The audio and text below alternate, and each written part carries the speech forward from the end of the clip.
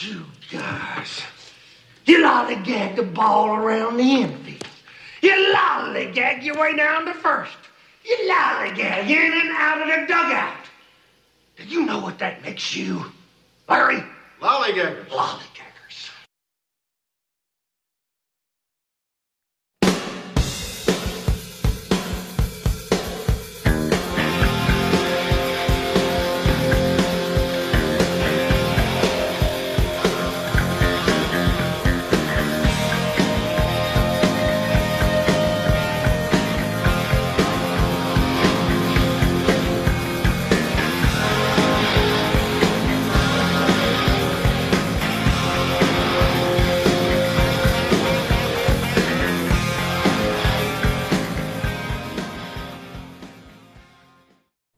Hey everybody, good Thursday evening to you. This is the Shep Dog coming at you with a post-game Thursday night football recap, and what a hell of a way I thought for Prime Video to start out with the NFL coverage. If you didn't realize already, the Thursday night games are now on Amazon Prime Video.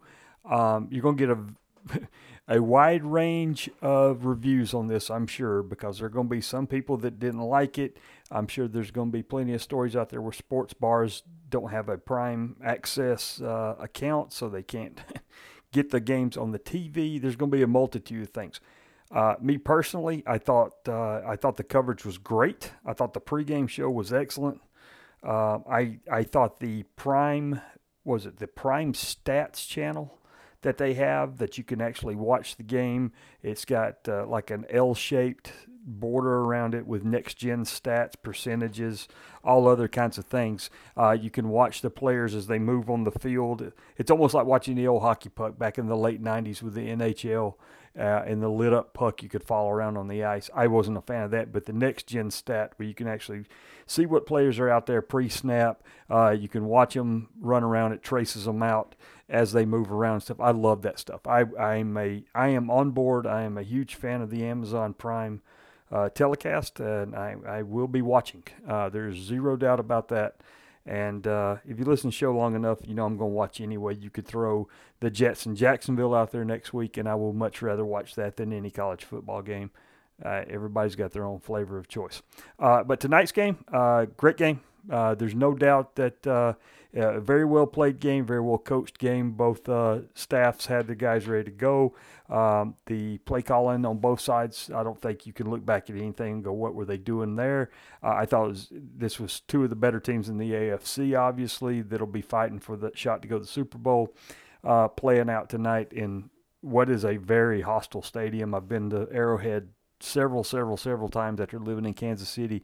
That is the loudest stadium, without a doubt, that I've ever been to. It actually makes your head hurt when you leave the stadium. It's so loud. And, very well played ball game. Chiefs get the win 27-24. However, if you listen to us, you know this was one of my picks for the weekend.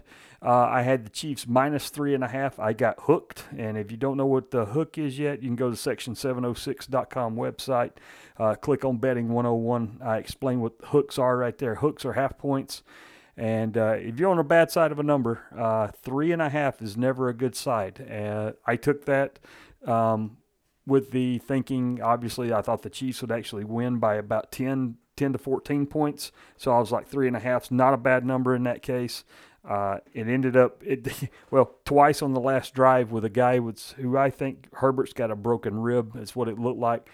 He hits 2 fourth down passes to get what they call the backdoor cover. Backdoor cover means something screwy happens last drive. The game's kind of not necessarily out of hand, but it's going to take a couple of things for them to win the game. They get the backdoor cover. The line was 3.5.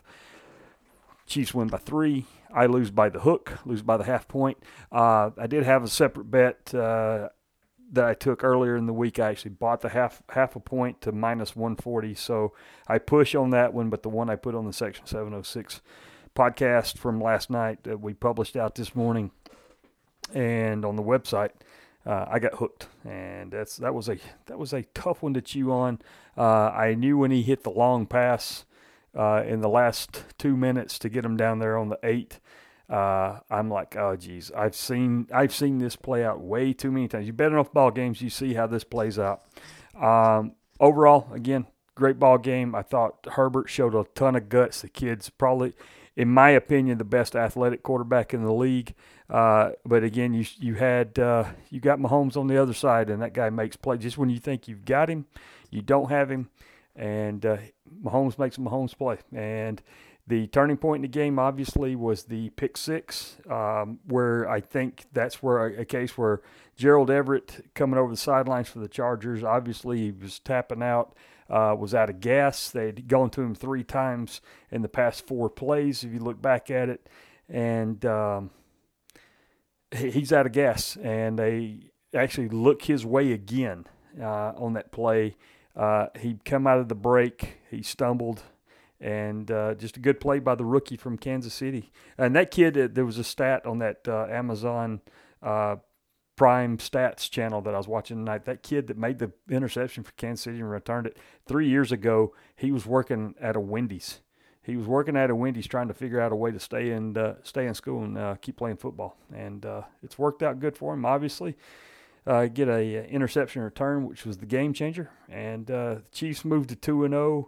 They have the harder of the schedules, but Chiefs have got Chiefs issues that they always have. Spagnuolo does a great job, but I've been to 2 of the Chiefs-Chargers games in the past few years in Kansas City, and Mike Williams owns the Chiefs, which I don't get why they stopped going to Mike Williams in the second half. But, to each their own. I still thought Staley called a good game for the Chargers, but Mike Williams owns the Chiefs. He just does. And why they stopped going to him, I'm sure they'll look at that on film and go, why did we stop going to him? I think they had the Chiefs on the ropes, and then, things go screwy in a ball game, and you kind of get away from what you're trying to do, and you turn into dink and dunk, and suddenly Austin Eckler, I have him on my fantasy team, goes from 2 points to 8 points.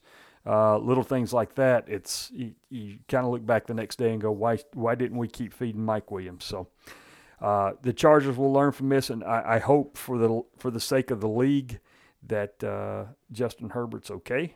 He looked, again, I've seen that look before. I've had that look before in a skiing accident. That has broken rib written all over it. I mean, 3rd and 1, and he can't run an extra yard because he don't want to get hit to get the first down, that which brought the 4th and 1, and they hit the big long pass there towards the end of the ball game.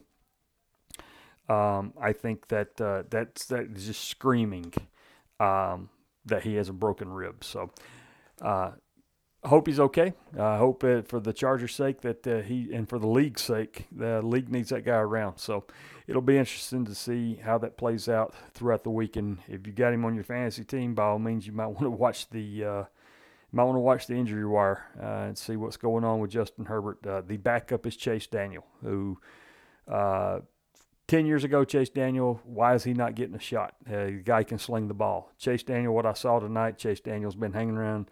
It looks like the country clubs and the bars. He's a little chubby.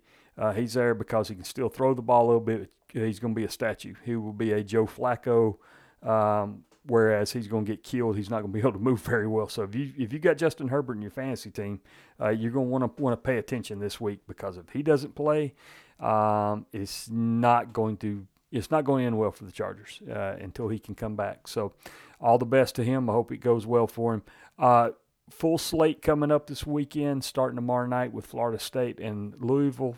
We made our picks. Myself, Arlo, and Andrew made our picks on the show last night, which we published this morning. If you hadn't listened to that, go out and listen to it. And I think we all took Florida State on this one. It's -2.5. I saw -3 earlier. I still like the game. I still like Florida State laying the 3. I've got them on a -2.5 bet.